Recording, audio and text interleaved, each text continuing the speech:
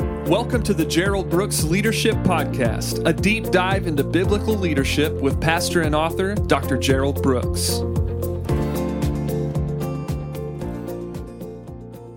Hi, this is Gerald Brooks. Thank you so much for joining me for another podcast. Before we jump into the lesson today, if I could take a minute and put some dates on your radar screen. The first date is January 23rd, Plano, Texas. That's when I will be conducting a roundtable in the Texas area. I want to encourage you that roundtables are a great learning encounter. There are moments where you get to learn and you get to interact. And I want to encourage you that if you're in the Texas Plano area, that you would sign up for this and make it a part of your leadership journey as you begin the new year. Also, on January 31st in the Seattle area, I will be conducting a roundtable. Again, the information is practical, it's transferable, it's usable. I want to encourage you to come. I think you will enjoy it, and I think that it will be a great, great blessing to you. If I could just ask you this question. When you run across a promise in the Bible, what does it say to you?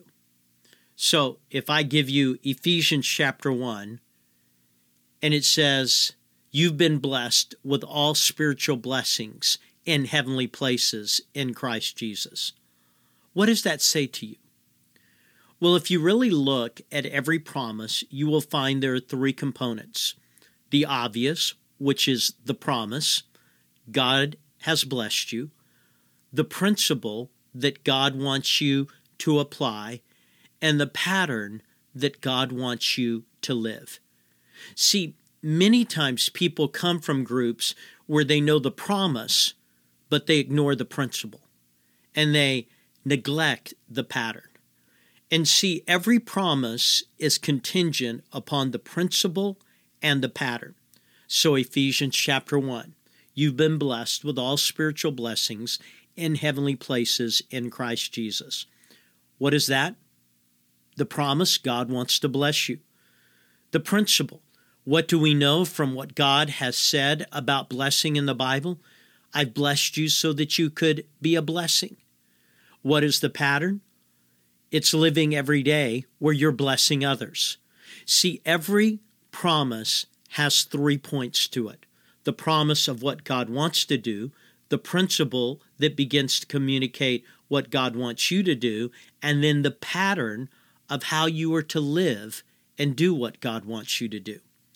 Now, I say that to you because in my book, Keys to Effective Living, that book goes through some of the promises, and it begins to break them down and help you to see not only the promise, but the principle and the pattern.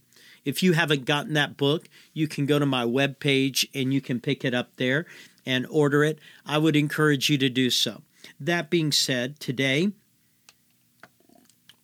I want to take a moment. I want to talk to you about the myths of leadership. The myths of leadership. What are the things that we think about leadership? And most people think they're true, but they're really not true. People think, well, this is so, but it's really not so. What are the myths of leadership? What are the myths of what leadership is to be? Well, I want to walk you through some of the myths. Myth number 1, once a leader, always a leader. Once a leader, always a leader. There is nothing more common than people who used to be leaders. See, just because you were a leader doesn't mean you'll stay a leader. There's too many people who prove this. People who will tell you, well, I used to lead in my church. Well, I used to lead in the community. I used to be the leader in the organization. There's nothing more common than people who used to be leaders. Now, why is the myth that once a leader, always a leader? Because leaders can lose their leadership edge. So just because you have led doesn't mean that you can't lose your leadership edge. And so in life, leaders, if they're going to stay leaders, have to stay current. And so what does that look like? Well, let me give you a couple of things. Life changes, but they don't. See, once a leader, always a leader is only true if when life changes, you change. If when life changes, you change. Now, let me just draw from my background. In the Old Testament, Israel had the tabernacle, but then Solomon built a temple. And then there was the temple in Jerusalem. Now, here's what we know. If some people led the way people lead today, some people are still carrying around the tabernacle. Even though life changed and it went from the tabernacle to Solomon's temple to the temple in Jerusalem, they still hold on to the tabernacle. See, when life changes, the leader has to change. Now, that could mean two things. The first thing is that leaders know what should change. But the second thing, leaders know what should never change. So when it comes to values and character, there's some things that never change.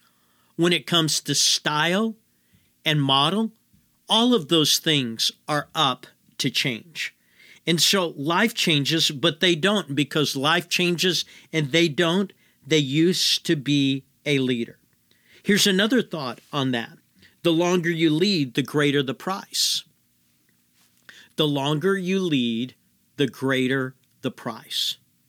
So the longer you lead, the greater the price you have to pay.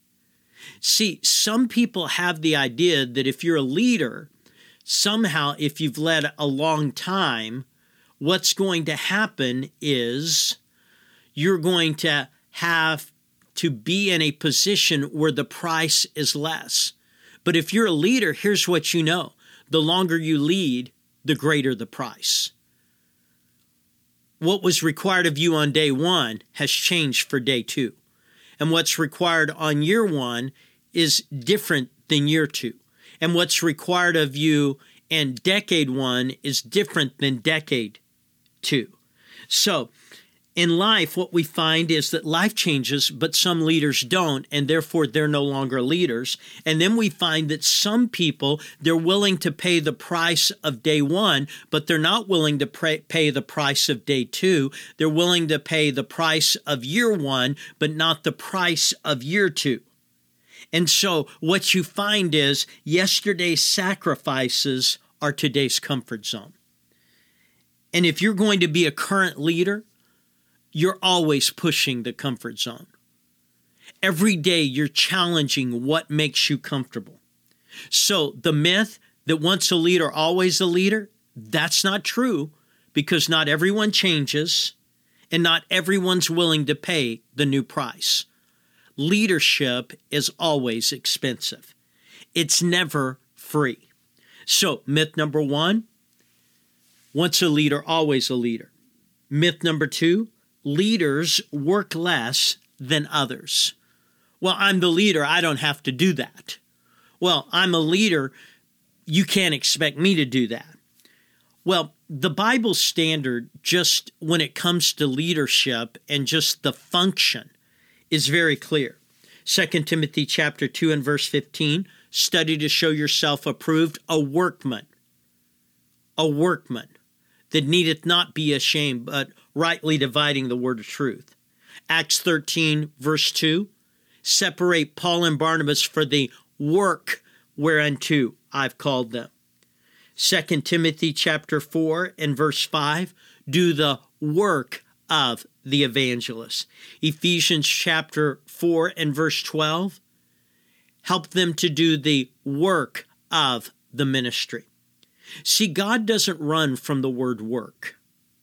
In fact, he embraces it. And so if you're going to be a highly prolific leader and you're going to be highly prolific when it comes to Christian leadership, then work is a part of the equation. Now, leaders work less than others. What are they talking about? Well, what I can tell you as a leader of 42 years, work is required. I work today.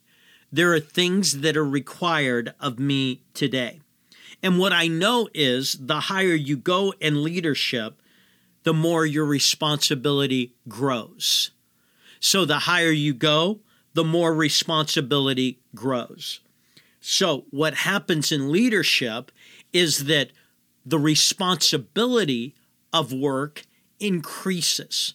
Now, that being said, how you execute work changes. So if we go back to Exodus chapter 18, when Moses is leading the people of Israel, he's hearing their problems, their needs, the things that are bothering them, the things that are hurting them.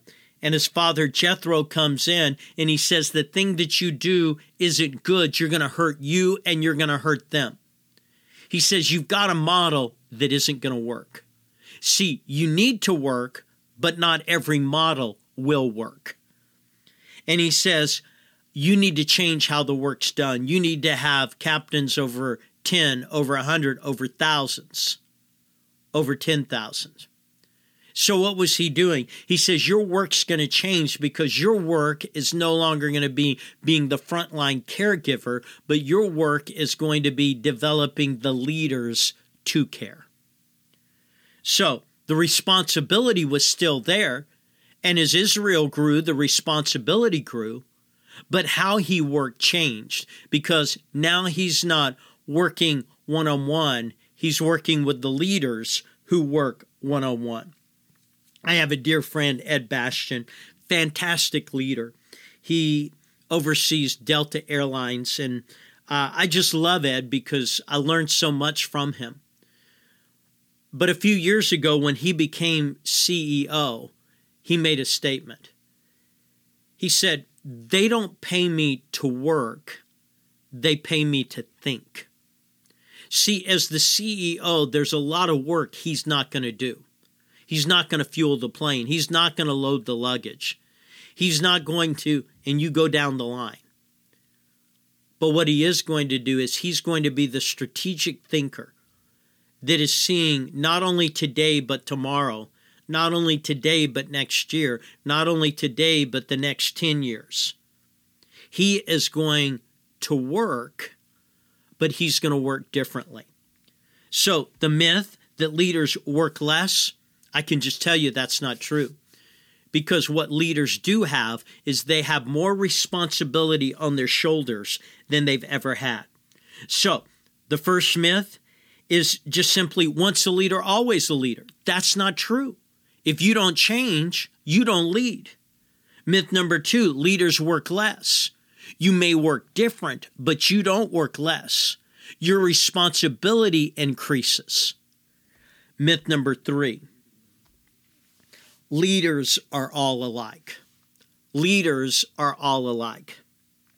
Boy, this is one of those things that as a myth, I think it's a disqualifier. And when I say it's a disqualifier, because people believe this myth, they feel disqualified from ever being a leader. See, people think, well, I'm not like so-and-so, and they're a leader, and since I'm not like them, I can't lead. See, it's this myth that leaders are all alike that is such a disqualifier. See, most leadership is taught based on list. So we create these lists and we say, well, a leader needs this and they need this and they need this and they need this and they need this. And then a leader has this, has this, has this, has this. And all of those things are true. But what you're looking at is usually a list of a wide range group of leaders. And what you're looking at is a widely diverse set of leaders.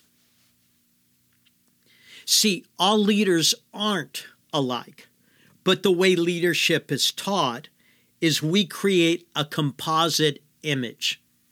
And the composite image is that leaders are always highly friendly. Leaders are always the people, when they walk in the room, everyone run towards them.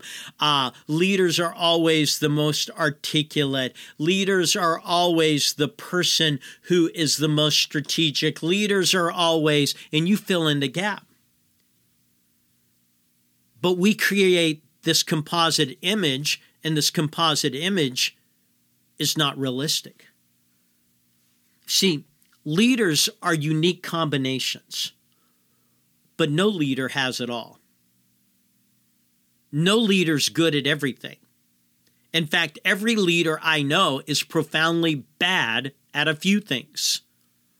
So if you're profoundly bad at a few things, that doesn't mean you can't lead. It just means you may lead different than someone else leads. But in life, what happens is we create these composite images. No one can live up to them. And since no one can live up to them, we think, my goodness, how in the world are we ever going to have leaders like this? See, they're unique combinations. Leaders come in all styles. There are leaders that are loud. There are leaders that are quiet. There are leaders that are highly charismatic. There are leaders that are low on the charisma scale. There are leaders that are intellectually vast, and there are leaders that are intellectually small.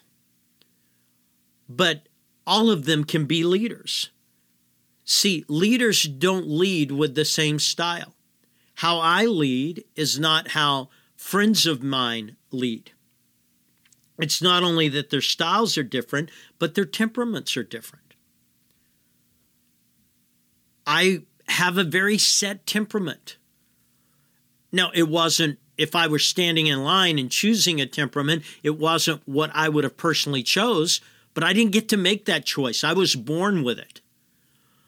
But within the style that I function and the temperament that I have, I lead.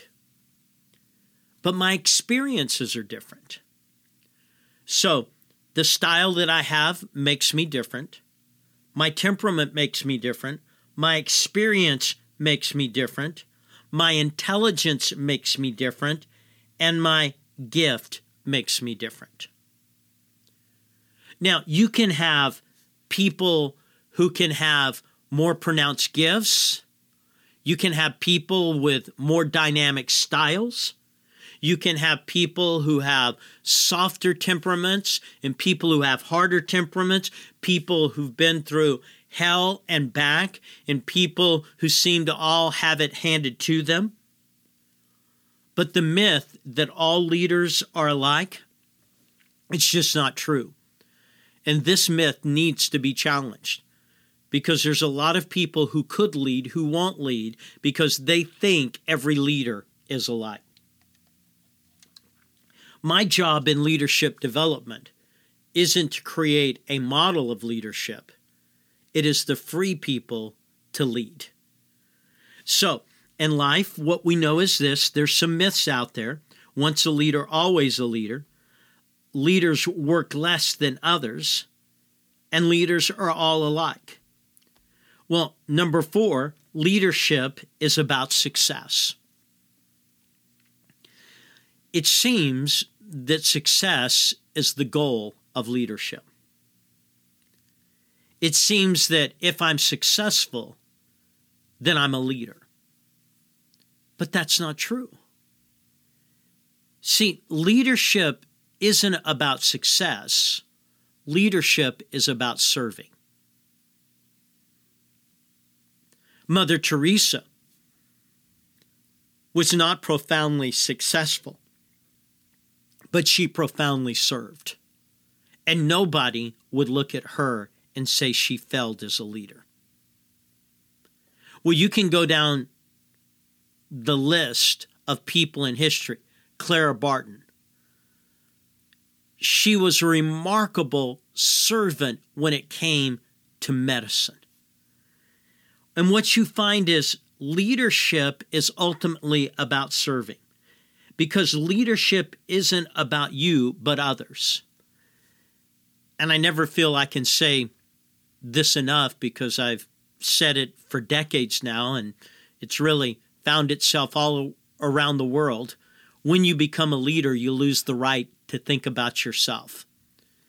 And if you think that leadership allows you to focus on you and not on others, you're not a leader. Now, you may have position, you may have power, and you may have prestige, but you're not a leader. Because leadership is about the people that you leave behind. When you walk out of the room, is the room better because you were there? Is that room better because you were there? So leadership is about success. Well, if it's just about success, there's a whole lot of people who were not profound leaders that history marks down and says these were great leaders. Myth number 5, leadership is multifaceted. It's this idea that leadership is about being good at everything. Leadership isn't about doing everything. It's about doing a few things.